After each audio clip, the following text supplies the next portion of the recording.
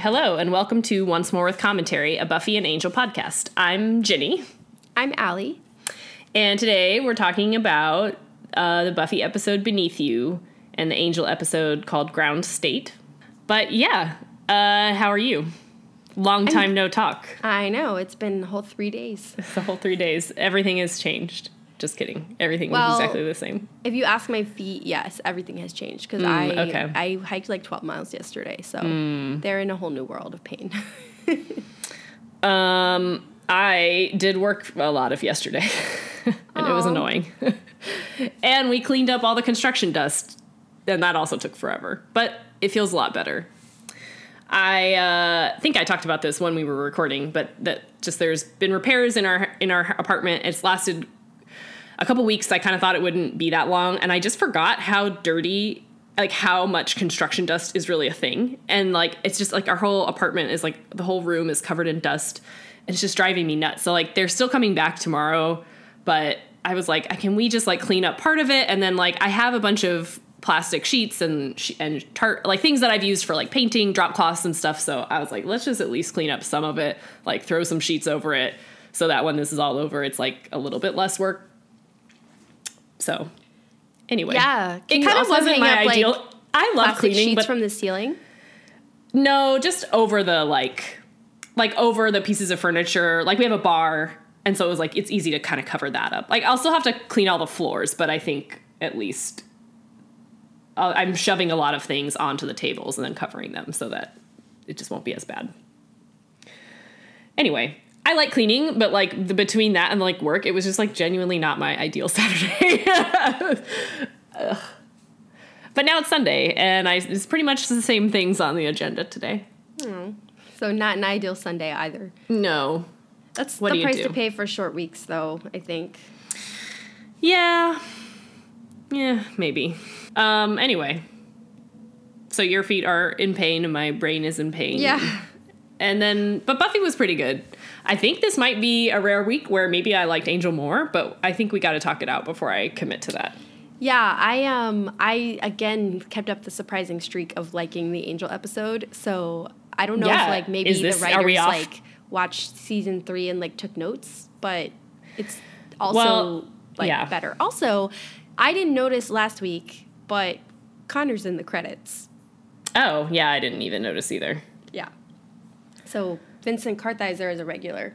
Mm-hmm. Which I forgot.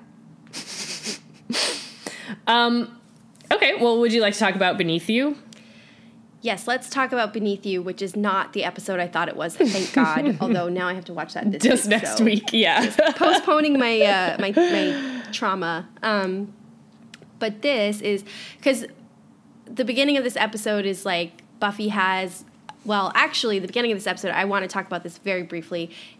It's very clear what year this episode came out because everybody was doing their Run Lola Run ripoff, including Alias and Buffy. So this is the Run Lola Run episode of Buffy, which opens up in, I think it's Berlin or somewhere in Germany. This girl running, there's like techno music playing, she's got the pink hair, everything, to the point where I actually thought Buffy was supposed to be watching this movie. And no, it turns out she's another girl running from these hooded men that we saw in Istanbul in the last episode. They also stab her. Buffy wakes up, so it's clear that Buffy has in some way had a dream about this occurrence. At the end of it, the girl kind of turns to her and says, "From beneath you, it devours." Mm-hmm. Which is also a catchphrase that we hear throughout this episode. Like, there are omens that something is coming. Spike drops by to kind of tell Buffy something bad is coming. She says, I know. So he basically confirms her dream. So everything is coalescing where everybody has an idea something bad is coming. Mm-hmm. Well, in this episode, From Beneath You, It Devours, turns out to actually mean this worm creature that is like running through the ground under Sunnydale, causing earthquakes, basically looking like something out of Dune. Like, it's just this giant creature. And we see it first where this girl is walking her dog, and unfortunately the poor dog gets eaten by the demon. She runs into Xander, like, immediately after. Xander is like, okay, well, come with me, and takes her to Buffy's house where they're trying to figure out what's going on. They take their much diminished gang at this point to go figure out what's going on. This is also the point when Spike shows up. So Buffy and Spike go to investigate where the monster actually came out of the ground, and Xander takes the girl home. Buffy and Spike kind of have a, not heart-to-heart, but a chat about the state of things.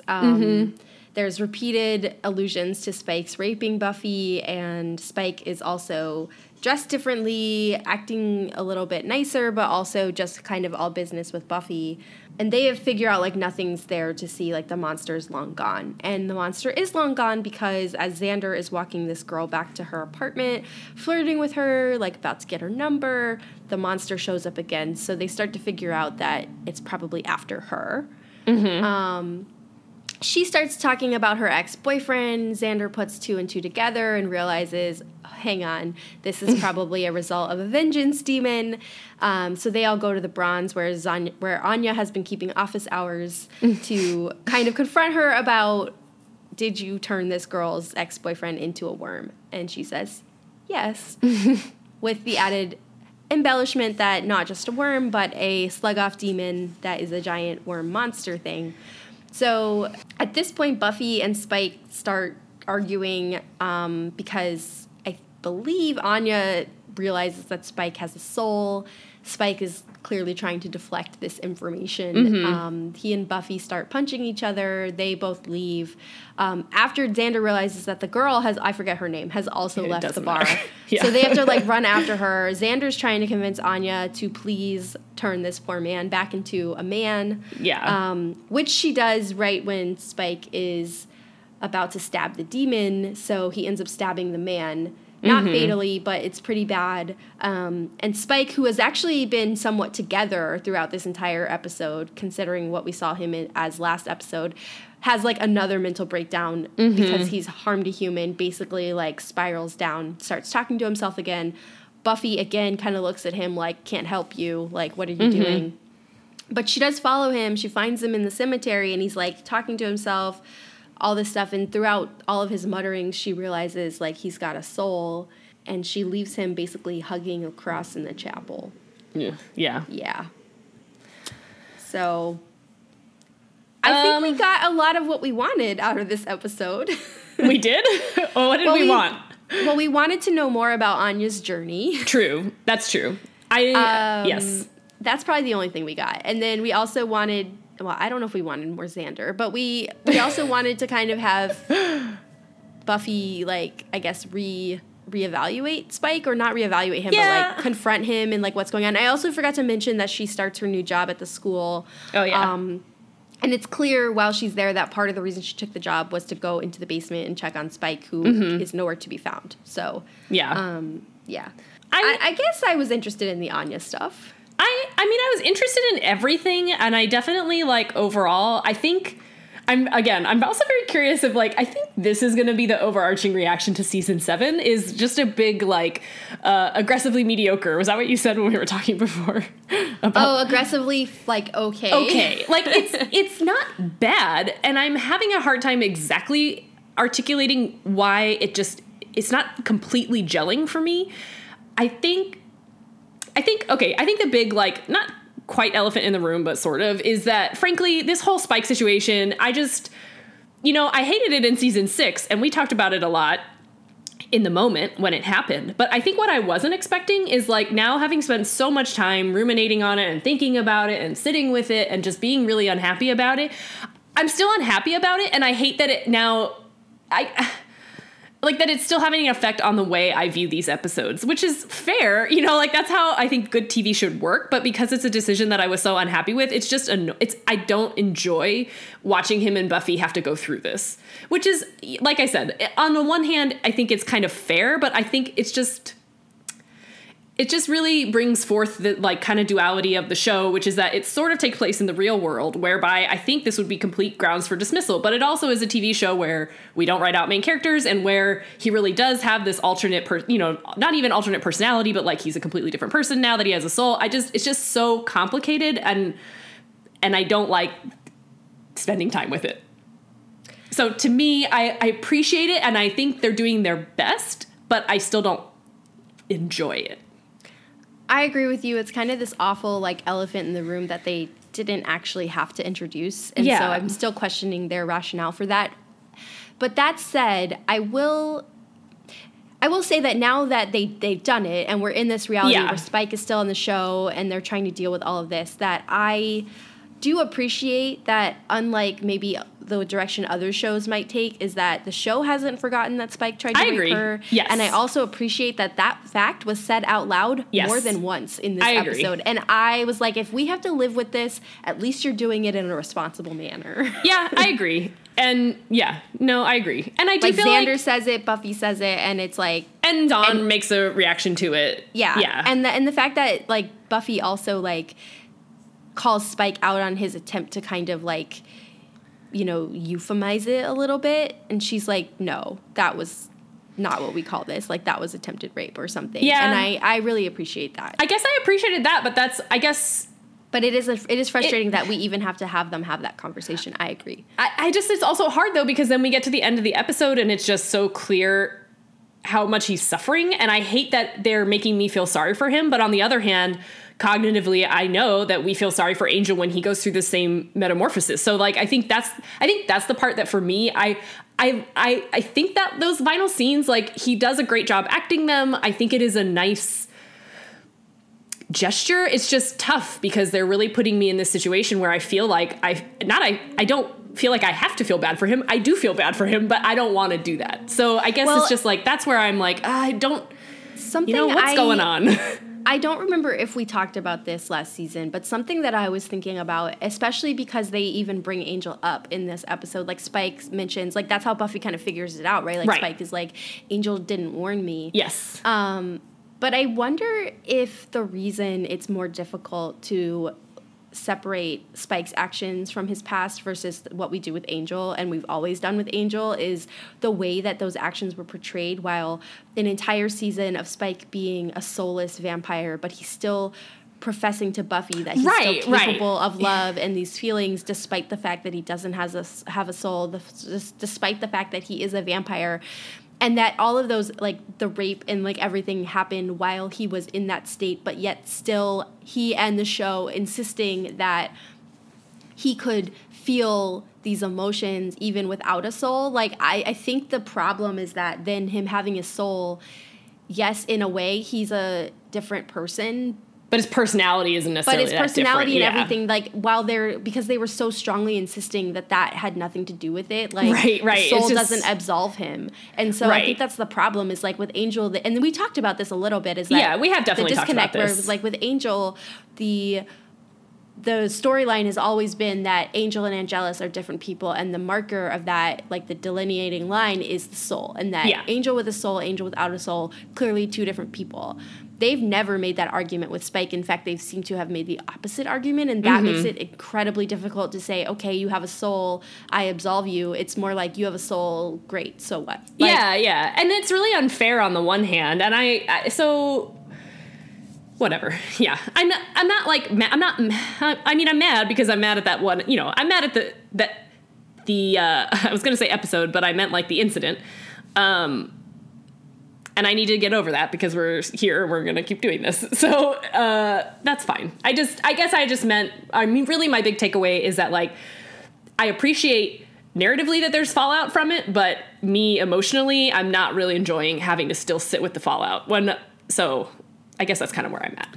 I don't think it's bad. I don't think they wrote him poorly. I think if they're doing their, I do think that they're kind of giving him a fair shake as best as they can now to kind of recover that ground, is that, like, well, we really see how tormented he is, whereas we don't see that too much for Angel. So, like, maybe they're trying to kind of mitigate it a little bit, but it's just hard. At the end of the episode, I was like, I really want to enjoy this scene, and I'm totally medium on it. Yeah. Because I'm conflicted. I agree. Like, it just does have the unfortunate effect of, like, undercutting everything they're trying to do with him, which I think would otherwise be extremely interesting. One thing I did find interesting, though, despite all of this, is that Spike didn't seem to want to tell Buffy about the soul. No, he didn't. Yeah. Like, when he first came to the house, like, he's, like I said, got new duds on, like his blue sweater, slightly too small, but looks great, like, whatever. But he also is clearly, like, trying to go out of his way to not tell her about it. I agree. Yeah, well, and you mentioned that he and Buffy get in a fight, but he actually punches Anya first. Yes, because, and I wanted to yeah. mention this because that whole scene seems really bizarre for Spike to suddenly like flip to this behavior until Right. you realize how hard it is. He's just trying to deflect from the fact Yes. that Anya noticed his soul and is about to say it out loud. Yes. So he punches her, and then Buffy punches him because he punched Anya. For no reason, or seemingly. I think, or yeah. like whatever. And so, and he's punching Buffy back because why would Spike with a soul ever punch Buffy? Right, right. He's And really it's such trying this, like, hard. crazy thing where you're like, what are you doing? But like, then you realize like it's a desperate ploy to like keep this information. Yeah. Well, I think the other aspect to it, I definitely think you're right. I think also, you know, he do feel like he has some pretty telling language where he says like, well, the costume didn't work. And I think the costume is more than just his re-dyed hair and his blue sweater. He's also, I think he thinks that like, oh, if I just act like old Spike would, which is that he would kind of have no qualms about punching Buffy or Anya is, well, really old Spike though, not season 6 or season 5 Spike possibly. You know, that also if he just kind of goes through these older behaviors that he'll also kind of just fall into it. So I think he really, really was trying, yes. Yeah, and I to think deflect you're and right. to be his old self and to just make it normal, but it's clearly not gonna just be able to be brushed away. I think part of his old self was part of the costume, but I think especially because we don't see the trench coat, like that. Yeah. The other costume is also like new, improved Spike who's together, who like can just function next to Buffy without like causing harm or like whatever. And like I think that's the blue sweater is like. I think you're right. The dyed hair is like trying to be like old Spike, but I think the blue sweater is like new costume, new improved Spike, and I am together, and I can like, and it didn't work. And then once that part falls apart, then he's like, well, maybe even older Spike, where I'm just a jerk and evil. Yeah. So, yeah, I mean, I don't know. Yeah, I don't want to say I feel bad for him. I did feel bad for him, but I also don't. So, you know, he's getting his comeuppance. At the very least, he deserves what he's going through right now, I would say, however pitiful it might be. Yeah. So. Although, speaking of people confronting him, still loving the new improved Dawn. New improved Dawn. Man, she's great so far. Yeah. And I love when he's like, when did your sister get so scary? And I'm like, you mean when did she just become less annoying? Yeah. So strip away the annoying veneer. Yeah. Okay. Well, so let's talk about the Anya a bit also. I guess I'm really enjoying Anya, and I feel like there's a great hypocritical conflict there also, you know, which I've brought up before about Anya and Spike specifically, and how they're kind of lumped together in one episode where I'm like a little bit rooting for Anya, but also like clearly she's in the wrong. So I guess, you know, it's a lot of moral gray in this show, or really rooting for characters who are definitely in the wrong. And that also Anya, even now, like, is not getting the same treatment as Spike. That's true. Like, we're clearly being guided to feel bad for Spike. Like, he's mumbling to himself in a church and, like, hugging a cross and, like, basically becoming, like... He's self-flagellating, Yeah, exactly. And, like, we see Anya just struggling to, like, keep it together. And people are still telling her that, oh, well, the reason you have problems is because you decided to become a demon. Or, like, if you don't have friends, it's your fault. Like, that's not at all the same treatment. And, you know, this is a little bit carrying through from what we were talking about last time where... You know, Halfrick is kind of giving Anya the not so gentle news that she doesn't have any demon friends and her performance is lacking. And so this is sort of a direct result of Anya trying to make up for that. Yes. And perhaps carrying it to its extreme in the other direction.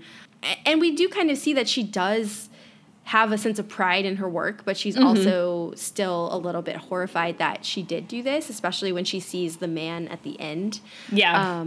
But I don't really love this thing where the show is kind of, and it's like, I don't think we're supposed to agree with the characters necessarily, but like the show taking Anya and Spike and trying to have us absolve one of truly heinous actions and then like just not feel the same way about the other one who... I don't want to equate crimes here, but she did turn a man into a woman, but she did turn him back. She's done a lot of other probably worse things, so I don't know. Hard to say. It's funny that you're saying that, though, because I guess maybe I just have such biased lens on already that, like, I really did feel sorry for Anya in this episode. I don't think the show wants us to. I think you're right, though, because, frankly, the one thing that really turned me off in this episode was, so, you know, Xander is like flirting with this girl and they're she brings up her ex-boyfriend. So he brings up his ex-girlfriend, by which he means Anya, of course. And she's kind of talking about how, like, I mean, her boyfriend she is explicit that he was abusive. And she's like, you know, that feeling where they are ruining every part of your life moving forward. And Xander's like, yeah, I know. And I'm like, are you kidding me? What? You and Anya haven't even had any contact really since the wedding. So I'm like, I just really don't know what he's referring to. And I think it was very much, the show was like really reaching to try and make us feel bad for Xander. Like how we should feel about Anya is fine and one thing, but how we should feel about Anya and Xander, I mean, I'm sorry, he's still ultimately in the wrong, right? Well, like, I think that Buffy sort of pointed that out, where he was like complaining about how it's been, you know, a dry spell and like he can't get a date, and she's like, yeah, you know, because that whole leaving Anya at the altar thing. Yeah, like, but Buffy didn't hear him say that other bit about how Anya continues to ruin his life. I'm like, no, what absolutely. Is Anya doing to you? Nothing. You guys haven't even talked. Yeah. So I don't know. I guess getting that impression. To that point, I do think that the show is kind of trying to really position Anya as a bit more of an antagonist to the Scoobies themselves. But yeah, I agree that like the show doesn't necessarily want us to feel bad for her, but I definitely felt her. Yes, she did make a choice to get herself here, but now that she's there, I definitely understand the bind that she's in, which is that like she's not really free of either side of her life. She doesn't really fit in with either of them anymore, and she really has nowhere to go. I'm like, where was she supposed to go? And on the one hand, like, yes, I can judge Anya, a human, for making this choice, but if you had lived as a demon for 1,000 years and then spent 3 years with Xander, it's like, I can't say that I totally fault her for saying like, well, I'll go back to that other existence, which has clearly taken up the majority of my time existing. I don't know. I mean, it's a little bit, yeah. So yeah, whatever the show's trying to say, I do feel for her. Yeah. I mean, maybe we shouldn't be sympathetic to either one of them, but too bad, I guess. Yeah. This is a shallow note, like a surface level note, but the other thing I have been enjoying is the consistency of Anya's wardrobe since becoming a demon again. Because we talked about this before, where she turned back into a demon and then was dressing kind of like a 50s. Like, yeah. She's still doing that. So it's just something I noticed because I really liked her dress. But again, not as deep as what you just said. But I did like this dress. I did not like her weird poodle skirt outfit last season. That was bad. No, but it's consistent. Like, okay. With the, you know... Yeah, I guess she's dressing kind of retro. Yeah, that's kind of weird. Yeah. But no, I agree. Like, it's tricky at this point, and I don't quite remember where they're going with her. I don't either. Well, I sort of do, but I don't know. I mean, I'm not mad that she's still in the show. I'm really enjoying her struggles. Not enjoying, but... Well, it's good TV. It is good TV. And I guess with her, I don't have the emotion... Because maybe she wasn't the wronged one, specifically in the Xander relationship, whereas Spike was the wronged one, the wrong one. I just used wronged and wrong, and that was probably not clear for audio. But suffice it to say, she's the victim in the Anya-Xander relationship, and Spike is not in the Spike and Buffy one. So it is a little bit easier, whatever they may really actually be guilty of in the greater world and over the hundreds and thousands of years that they've been alive, at least on screen, it's a little bit easier for me to kind of feel bad for Anya. 100%. Well, okay, here's a scene that I did love, even though I don't have any necessarily like further thoughts about it. So, okay, this girl is walking her dog and gets eaten by this Sluggoth demon / her ex-boyfriend. And she like kind of right away is like hitting on Xander or like enjoying this flirtation. I was like, your dog just died. And then like 2 minutes later, we're in the bronze and Xander says something, or somebody says something about how it ate a dog. And Anya's like, oh no, a puppy. I was like, for some reason, I really enjoy the juxtaposition of this like quote unquote good character, like kind of not caring about her dog at all. And then like Anya, who is actually the perpetrator of all of this, being like really sad about the dog. I was like, I don't really know what to make of this one way or another, but it was funny to me. No, I do love that they kind of call Anya out on that, too. They're like, the puppy is what you care about? Yeah. I mean, that said, it's established that the boyfriend was an abuser, so hard to feel too bad for him either. I mean, yeah. I think the only qualifications he has for our sympathy is human. Yeah, exactly. Which, again, this show is frustrating the hell out of me with that. Like, we've seen some horrible humans that I refuse to feel bad for just because they're human. And all it would take is like a line or two for them to just be like, oh, we used to think this, and now that we've lived for 6 years with demons, we know better. Like, I don't know. You can have growth in your mythology. That's okay with me, I think. Absolutely. Okay. I don't want to hit this too hard because it's fine to, we've agreed to disagree for the most part, but I do want to point out that this episode and the last episode both had moments that, to me, canonically in the episode established that Spike definitely went to get his soul back. Because when he was having visions at the end of the last episode and the mayor came to him, he was like, what did you think was going to happen when you got it back? He said something, he didn't say when you got your soul back, or actually maybe he did. I don't know. There was something there, and then something in this one, too, in Spike's ramblings, where I just felt like, oh, okay. The spark. He wanted the it's spark. It's clear that that's what you were doing. Yeah. You're correct. Okay. Oh, interesting. So you had this thought also. I did. Uh-huh. Yes. Well, great. Well, because Spike was going on and on about trying to get the spark. Yeah. So, yeah, it's pretty obvious. Yeah. I still maintain it's not obvious in the moment. Okay. Well, that we can agree to disagree on. But for the sakes of the rest of the show. The sake. Yes. We can move forward knowing that he did it on purpose. Okay. Well, I don't have much else to say. I do want to talk about Buffy starting this new job. Okay. So it's really interesting to me, like, it's obviously a way to integrate the high school with the main character. Mm-hmm. But I did wonder, like, at the very casualness of, like, Principal Wood just being like, oh, yeah, you'll figure it out. Like, here's your little cubicle, like, whatever. And I also was wondering, like, if the whole point is to get the students to open up to Buffy, like, she should maybe have a private office, just saying. That's true. But, yeah, I did like that we're still checking in on that little scenario. Yeah. Well, and... I won't say anything else, but yeah, it is interesting. Perhaps this isn't the most well thought out job offer, or are there other thoughts behind it? Obviously. Yes. Also, so this whole starting thing of from beneath you, it devours. Yes. This is a really interesting thing to me because I think purposefully, like, from beneath you, it devours. There's a demon coming up from beneath them, devouring puppies, all kinds of things. Yeah. So it is going to serve as kind of a false, like it's done and over with. Right, like a false solution, like, oh, that was the threat and it's done. But as we know, like... Right, it's going to mean more than that. But I thought that was actually really interesting. Yeah, I agree. Kind of a bait and switch. Yeah. Because why would a Slayer dream be happening about Anya's vengeance? I don't know. Mm-hmm.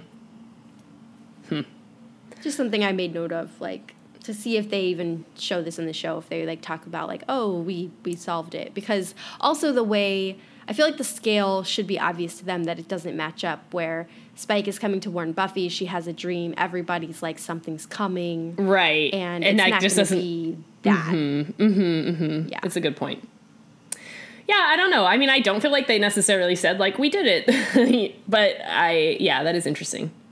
Certainly it feels like that as a first-time viewer, I would think. Yeah. All right. Ground state? On to ground state. Okay, so I'm not necessarily going to do this chronologically the way it happened in the episode, but so we open up on kind of this flashback scene sometime in the 80s to this girl getting dropped off at sort of a mysterious, maybe, school and kind of in the middle of nowhere. She's kind of covered up, but it's also winter, blah, blah, blah. What we find out is that this little girl is being dropped off by her parents so that someone will take care of her because she seems to have this, or she has some sort of magical ability where she can conduct electricity or something. And so by the end of that flashback, we see that she accidentally kills a little boy who's, like, trying to befriend her. So if she touches anybody, it happens, automatically, I guess. So she kind of, like, fries this little kid. So flash forward, and she is now a, like, super sexy assassin who wears high gloves so that she doesn't accidentally electrocute people all the time. I'm sorry, I said assassin, but I mean just a criminal, I guess. Maybe she's an assassin, too. But she's been hired by Angela Chase's dad to steal the... That's where I recognize Axis of... I had to look it up. The Axis of Pythia. which is some, very valuable piece of arcana that's being held at an auction house. So she is getting paid to do this, and then we can catch up with the Angel gang. So Angel is now back. He's temporarily dealt with Connor, and so he fixates next on trying to figure out what happened to Cordelia. He goes through all the work that Fred and Gunn have done, but clearly they haven't made that much progress. So his next step is to go see Wesley, as everybody's is when they're in a moment of need. And of course, Wesley knows exactly what he's there for, even though Angel sort of poses it as being there to offer forgiveness to Wesley. Wesley's like, here, you can have my file. This is what I know. You can go visit this goddess. I can't see her because I'm not dead. Blah, blah, blah. So Wesley, of course, has the answer. So Angel kind of follows the steps as they've been laid out. He goes to see this, goddess or demon of the lost, who kind of tells him that the thing that he needs is the Axis of Pythia. So, of course, now he and this Gwen Electro girl are kind of on the same path. So Angel and his remaining team, which is just Fred and Gunn, plan a sort of sloppy heist of the same auction house that Gwen is robbing. They run into her. Of course, she is way better prepared and way better at this, so she ultimately gets away with the Axis of Pythia. Not without accidentally killing Gunn first. Maybe not quite accidental, but she feels sorry for him and Electro pumps him back to life. So Gunn dies briefly before an act break. Anyway, she gets away with the Axis, so Angel's next step is to try and find her to get it back, or I guess find the guy that she sold it to. So they end up both at that guy's mansion. It turns out he's going to kind of double-cross Gwen because she's been too sloppy about everything, or maybe that was kind of always his plan all along. So she and Angel kind of get trapped together. Angel helps her escape and then, punch that guy. And then by this point, they've sort of bonded and she knows that he's the real deal. So she, I guess, lets him have the Axis. Or they're there at that guy's. I don't know if that was totally clear. She didn't really have it anymore. She already gave it to that guy. So he finally gets it. And then it, sure enough, does tell him where Cordelia is. So he sees that she's, ascended as this beautiful goddess thing. And they all sit around talking about how beautiful and happy she must be. And then, of course, we see Cordelia, who's like, you guys are idiots. Please get me out of here. I just want to say that the first scene of the episode made me think that I had started watching the wrong thing. Same. Like, I was like, Alex, did you hit the wrong button? Hulu, put up here? No, same. I was like, this can't be right. And I was like, okay, we can't. I don't know. Yeah. No, it was a little strange. I thought it was kind of cool. I think, I think we enjoyed the other heist episode that they did. So maybe kind of very structured, specific heists are like a good look for this show. And on the whole, I mean, Angel really already seems like a different person. And it's sort of bizarre because he's extra sad about Cordelia, but he seems like so much happier than he's been in ages. Like, he was so much less annoying this episode than he's been in, I don't even remember the last time. You know what I mean? No, he does seem weirdly upbeat considering he's trying to find his lost love. Yeah. I mean, but that said, I'm here for it. This is how he should always be. He's unbearable the other way. So, fine. I guess it's because he's been sitting there for 3 months, somehow he's got a new, fresh perspective on life or something. Yeah, maybe. Not enough to really approach Wesley or Lorne correctly, but we can talk about that separately. But yeah, I thought that's just his general ineptitude. Yeah, I thought the heist element was fun. Gwen was a little bit of a cliche, I think, but I also kind of enjoyed her. She was totally a cliche. She walked in that outfit, and I was like, ugh. Yeah. I guess I don't love Gwen, but I didn't. I mean, I liked having a little monster of the week sort of for them. So I liked her. I did not like the show's choices with her, I think. I did not like the weird kiss. Weird kiss, they never explained why that happened. No, I don't like the outfits that they put her in. It was all very cliche. The kiss made no sense, and they never really went back and revisited it. That's really what I wrote. I was like, wait, this doesn't make any sense to me. Yeah. I thought they were going to say it was some mind control thing from her electrocuting him, or but they never, or maybe the I think it was the thing, temporary, but they never, yeah. I kind of feel like the implication was that it was like because he was temporarily human, he just like gave in to these baser instincts or something. But like that's such a stretch. I don't know. I just really didn't buy it. No, it was really dumb. It was. But generally, I sympathized with her. I mean, it seems like she was failed by everyone. Okay, like number one, her powers were cool. Oh yeah. First, out the gate in this flashback, her parents drop her off at this school. It's clear they make reference to like, oh, they've made a sizable donation, which is why they're taking her, and they made special accommodations. But like literally within minutes of being there, the teacher's not watching her and lets her touch another kid. I'm like, okay, so what are you doing? Like, yes, that is a complete failure. Yeah, but the Gwen element was interesting. I actually thought the character interactions in this episode were really well done and really interesting. Mm-hmm. Like, I agree with you that let's talk about Wesley. Yes. I think Angel does fail in his approach with Wesley. Like, he has this, like, cavalier approach of, like, hey, we're all cool now. And it's like, you literally, like, exiled Wesley from your friend group. You tried to kill him. Yeah. He got his throat slit, and you, like, basically got everybody on your side to, like, never go visit him and, like, totally, like, exclude him as well. So, like, you were the driver for Wesley losing everything, like, after he made this bad decision. But, like...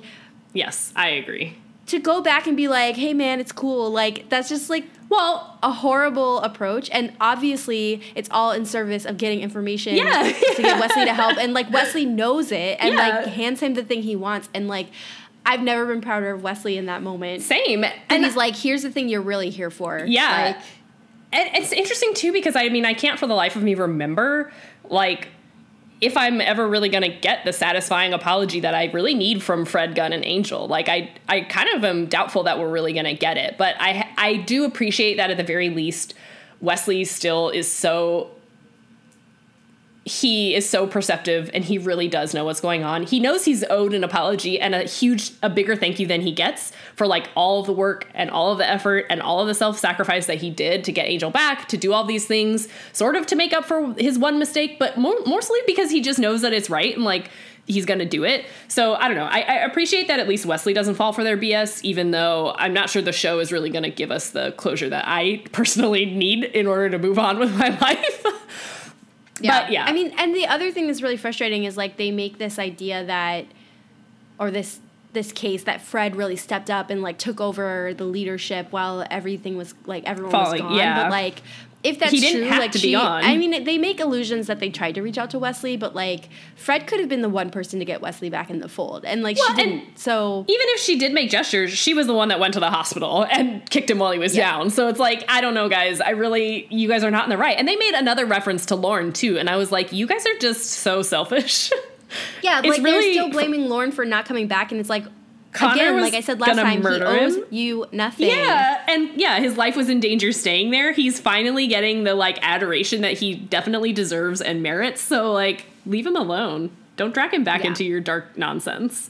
But I also like seeing that Wesley, we're kind of seeing, like, it might not be the team that he wants, but, like, he is capable of building out a functional team on his own as well. Yes. Like, he's got a fully operational group that's, like, taking out demons, and, and they're all clearly respectful of his command. Like, he's a good leader. Why would he come back? Yeah, why would he? And you know what I loved, and I meant to say this, like, we've kind of talked about this before, but I think this scene especially is, like, we have finally come full circle where he is demonstrably a rogue demon hunter. You know, yes. Like, he is rogue. He's gone rogue from, like, the mainstream, I guess, which is Angel Investigations. He's out on his own, and they are, like, legitimately hunting demons, and, like, I loved it. I was like, oh my God, this Wesley is the perfect is out moment. there living his dreams. He is. Why? I just want, I mean, he just deserves everything, and I love him. And I also still love his interactions with Lila. Same. Because she's, like, kind of boasting about her promotion and telling him, like, oh, I know that you lied to me. And he's like, yeah, so what? Yeah, like, he does not whatever. care. And I love it because he's like, yeah, of course I lied to you. Like, it's just, he's also no nonsense with her as well, and I still, like, really like them together. Yeah. I don't know if we're supposed to, but I do. I think so. I think they have, like, a good chemistry at the very least. Yeah, and I knew that Angel was going to call them out for it, or at least Lila, like, where he's like, I can smell you all over each other, and it's like, yeah, Angel, what right do you have to say anything about that? I know, I got really mad at that, too. I was like, what? Okay, and also that Lila did seem to react a little bit to it. I was like, first of of all, it is none of your business, and it has nothing to do with the situation at hand. Like, it's not like, oh, I don't know. It was like he was there to bother her about Connor, not about anything else. I'm like, her relationship with Wesley has zero things to do with you. So stop, get out of it, you jerk.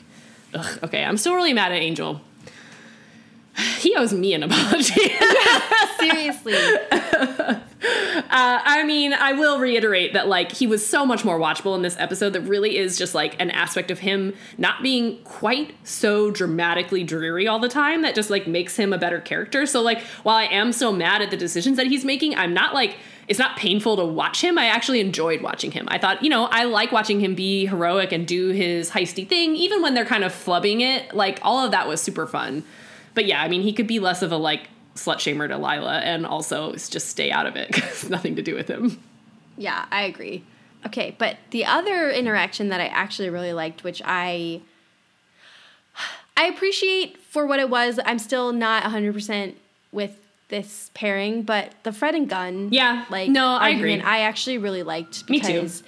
We see all these people heaping praise on Fred for stepping up, keeping everything together, and, like, not at all acknowledging how difficult that must have been for her. Yeah, I agree. And, like, we see her kind of exasperatedly, like, yelling at Gunn, like, you almost died, and then what's the point of all of this? Or, like, what am I doing? Or, like, really kind of betraying the stress that she has been under. And we see little moments of it where, like, he's kind of trying to compliment her ghost, and she's like, I haven't slept. Yeah. Like, and it's like this unawareness that they have, which is not at all surprising the way this group interacts with each other, but, like, not at all acknowledging or noticing, like, the true effort that she's having to put in for this. And like, Gunn briefly dying is, like, her breaking point, where she's like, you're throwing away my hard work, and you're not addressing this as the big deal that it is, and also, like, acknowledge that I have been doing all of this, but it's been difficult. Yes, I totally agree.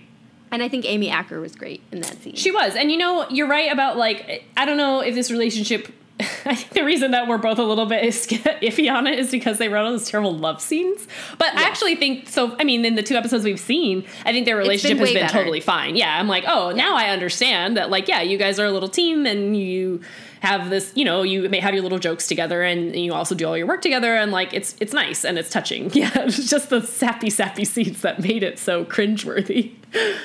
And we still get a little bit of that, where Gunn's, like, looking at her, he's like, isn't she amazing? Like, well, it's like, must we? Yeah. Well, I wish I could remember where this is all going. I don't at all. Well, honestly, I know, like, because of the last scene, like, I was racking my brains trying to remember how Cordelia gets out of there. Me too. I don't remember. And I don't remember. Yeah. No, I'm obviously nervous about that, but. And I also cringed when Lila was telling Wesley about her plans for Connor, and she mentioned, like, Mrs. Robinson. Oh. And I was like, oh no. Yeah. Like, is this supposed to be foreshadowing? I don't know. I don't know either. I was just like, I'm, like, trying really hard to forget where this season is going. Yeah, me too. And there's so much good right now. I'm like, you guys are so close. This is not the first time that I've said that, though, where it's like they get so close to, like, really getting it and, like, nailing all the characters and nailing their relationships and giving them good arcs. And it's like, it always falls apart somehow. And I also, like, really wonder if the sacrifice of Charisma Carpenter is, like, already happening. I mean, I had that feeling, just doing these little, like, one-off, like, quippy things at the end of every episode, and then I don't remember how long she's back before all the nonsense starts. I don't either. Yeah. No, I had that thought too. And actually it was funny because at the end of the first episode, I was like, oh my God, I can't believe Cordelia only got to be in that one scene. And then later I was like, oh, well, I guess she was in all those flashbacks, but it just really didn't feel meaningful to me. It's like, I guess, yes, it's clear to me that she's missing from the show right now, even if she's there. I don't know. Something about her being a figment of Angel's imagination in kind of these heightened scenarios was like it didn't register in me internally that like it counted. Due. Yeah, exactly. Because it's like, it doesn't count. At the end of the episode, she still is amounted to not being in it, even though she was there. She was just there to offer motivation to Angel, and that was like really unfulfilling. Okay, here's my one question for you. And this is kind of just a talking point. I don't really feel like it was a bad step. But I did think it was interesting. Okay, so the way that this episode sort of starts to end is that, you know, Angel and Gwen are going to Angela. I don't know what that guy's name is. That Angela chases dad's house or whatever to get their money or get the thing back or whatever, and they get trapped in an elevator together that he's engineered specifically to trap Gwen. So he like gasses them. She can't get out. Whatever. But like Angel kind of did react with panic. I guess again it was maybe the like lingering like emotions that he felt towards her with a kiss or something. But like he didn't have to react that quickly, right? Like he wasn't going to die in there. I don't know. It was just kind of funny. Angel's not going to let her die. I guess, but she still was pretty much a bad guy at that point. I don't know. Yeah, but she's still a human. Yeah, okay. I mean, I bought it. That's how I read it. I bought it, but I did have to think about like, well, did it make sense? I guess so. We don't see Angel just kind of leave people to die unless it's like when Angel's in a weird headspace and leaving lawyers in a wine cellar with Drusilla and Darla. So it's not like he hasn't done that before. But I think in this particular instance, like they kind of had bonded and, you know, he kind of saw where she was coming from. And maybe he also thought without her, he'd have a harder time getting the access. And he was on a bit of a time crunch with that. True. At least it seemed like so. Okay. Yeah. I buy it. That's kind of how I read it. I think she was going up to the penthouse that the guy told her about. Mm-hmm. Also, like, something that really annoys me in TV. So, like, in that scene where she met the guy in the bar and then she orders a drink and then doesn't drink it. Yeah. I just, like, I hate that. Like, I feel like, especially because she ordered, like, a special order thing, like, you're just wasting the bartender's time. Well, was she just trying to waste that guy's money, though? Probably. As like a weird power play. She burned his $12,000 watch. That's true. He deserves that. And then later said it was a joke. Yeah. So, I mean, obviously he has the money, but yeah. That's what I've got. Yeah, that's what I've got. I agree with you that I think Angel is on a rare upswing. Yeah. Yeah.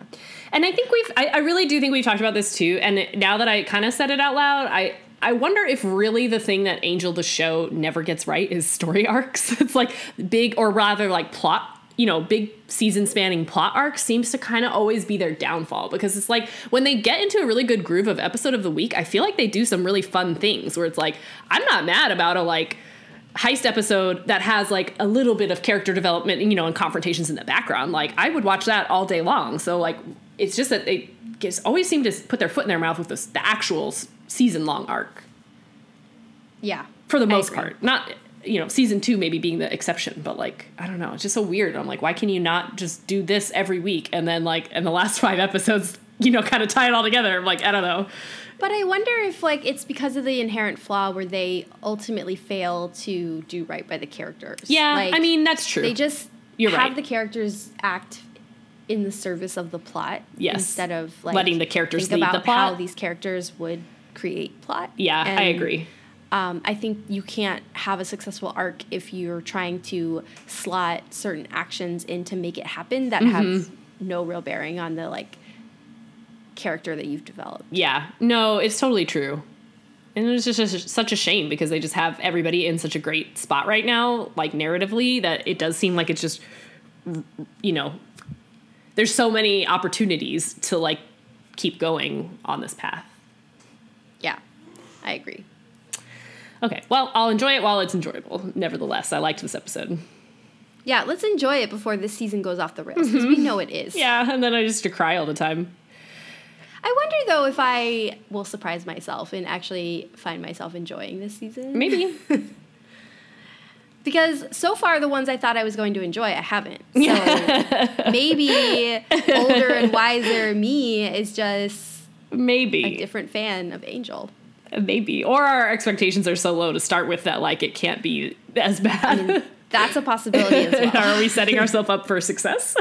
Yeah. With low expectations? Could be. All right. Next week. I'm so excited. Next week, we're going to watch Same Time, Same Place. No. Oh, my God. I can't wait.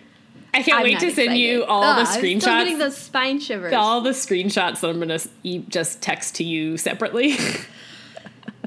I won't really do that. You know what? It's not the visuals. It's the sound. The sound. All right. You're right. I'll just text you the sound. You're right. I don't have to listen. Can I hack your phone to make that your ringtone? No, I can't, but it'd be amazing. Oh, God. Oh, I mean, the visuals are not great. Like he's the creepy. fast clicking. Yeah. Yeah. Okay, well, I'm excited, though. It is definitely one of the scariest episodes, I think. It's like him and the gentleman are like the best monster design they ever do. He is the creepiest. He's so creepy. Because the gentlemen, like, are creepy as hell, but they also are comedic, which I love. He is not comedic in the least. Nope. Oh, my God. Okay, so same time, same place, and then an episode called The House Always Wins, which I have zero recollection of, but I see Lauren in the screenshot, so that's kind of promising. I'm assuming by the title that yeah. we're finally going to Vegas. Yeah, I think so, too. Seems exciting. Okay. We're to the end of this at, like, a reasonable time for the first time in, months. Yeah. Well, do you have any recommendations 3 days from the last time we recorded? No, I haven't had a chance. Okay, well, I don't really have a recommendation, but I did refer in the last episode to how I was watching Sailor Moon, and yesterday while I was doing all this nonsense around the apartment, we did finish the, like, first major arc, which is 100% something that I watched when my mom had to take me to her office because, like, we had, like, a day off of school or something, and, like, we didn't have anywhere else to go. And so, like, I really have this vivid memory of watching this, like, chunk of Sailor Moon episodes in the conference room in my mom's old office. But I must have just seen, I think this is the first season, and the final arc is really the only bit of it that I've seen, at least in my head. But it was pretty good. I have to say, like, the early episodes are tough. It takes a while for them to kind of get everybody together and to, like, the main character, Sailor Moon, is, like, a bit of a Dawn. She's pretty irritating. But by the time the finale rolls around, I actually feel like they've given her quite a bit of growth. And it was, like, I felt really good about it. And there's also this whole bit. You've seen some Sailor Moon, right? Like, you at least know who the people are, or no? I know who Sailor Moon is. Do you know who Tuxedo Mask is? I've never seen Sailor Moon. Taylor Swift Moon. I almost said Taylor Moon. Misspeaking. You don't know who Tuxedo Mask is? I've never seen an episode of Sailor Moon. Okay. Well, then all of this gibberish has meant nothing to you. But suffice it to say, there's she's got a love interest, and his name is Tuxedo Mask, or at least one of his names is. And they totally, at the end of this arc, have a, like, Buffy Angel thing going on where, like, he's become evil because he's been brainwashed. And then, like, at the last moment, she, like, restores his, not soul, but, his kind of metaphorical, whatever the other mythology version of his soul is. She, like, puts his mind back where it's supposed to be, and then he dies tragically. Spoiler alert, everybody dies, and then everybody comes back in the next season, so it's, like, sort of meaningless at the end of it. But they just, like, they had a couple of interactions that really reminded me of the Buffy episode I Only Have Eyes for You, the one where she and Angel kind of get stuck in this, like, in that ghost story in the high school. Like, there was some episode of Sailor Moon that was, like, close to the end where, like, she and Tuxedo Mask had this confrontation, like, really reminded me of that. And then, like I said, at the end, it's like he heroically comes back moments before just to kind of save the day, or save part of the, big battle. And it was, like, really touching. So anyway, I really enjoyed the final bits of that arc, even though all of it I can't, in good faith recommend. I would say that the end was pretty good. I'll probably watch a little more. There's a lot of it, and I'm not sure I really have it in me, but I I was watching it up until it got to that part because I was like, I just want to see the part that I remember watching, and now I've done that, so felt good. Did that air before Buffy? I think it did, yeah. It was the early 90s. So I wonder if that's I had that thought too. I do feel like they might have. I could definitely see either one of them influencing the other. Hold on. I don't know. I don't know when it aired. Yeah, I think in the early 90s, 92, I think. Yeah. All right. I could see it being an influence. That said, it's a fairly, like, standard kind of love story, and then they get put at odds for some reason or other. I don't feel like that's, like, completely original, but all right. Well, that's what I've got. Okay. So Sailor Moon. Yeah. Taylor Moon. Yeah. That was just a misspeak. Okay, so what team are you on? Team Wesley, man. Yeah. He's going to I have think to for the really duration. mess up, or someone else is really going to have to step up their game before that changes. I agree. Like, he's just in a league of his own right now. Yeah, he's better than everyone. Yeah. Just operating like a badass. Yeah. It's great. Yeah. Okay. All right. All right, I'll talk to you next week. Yep. Okay. All right. Bye. Bye. Once More with Commentary is produced by me, Allie. And me, Ginny. Our theme music is from the album Rockingham by Nerf Herder. And our podcast logo is by Ryan Cooney. You can email us at scoobies@oncemorewithcommentary.com with any feedback, questions, comments that you have, and find us on Twitter and Instagram at OMWC Podcast. You can also find our most recent episodes and any show notes at oncemorewithcommentary.com.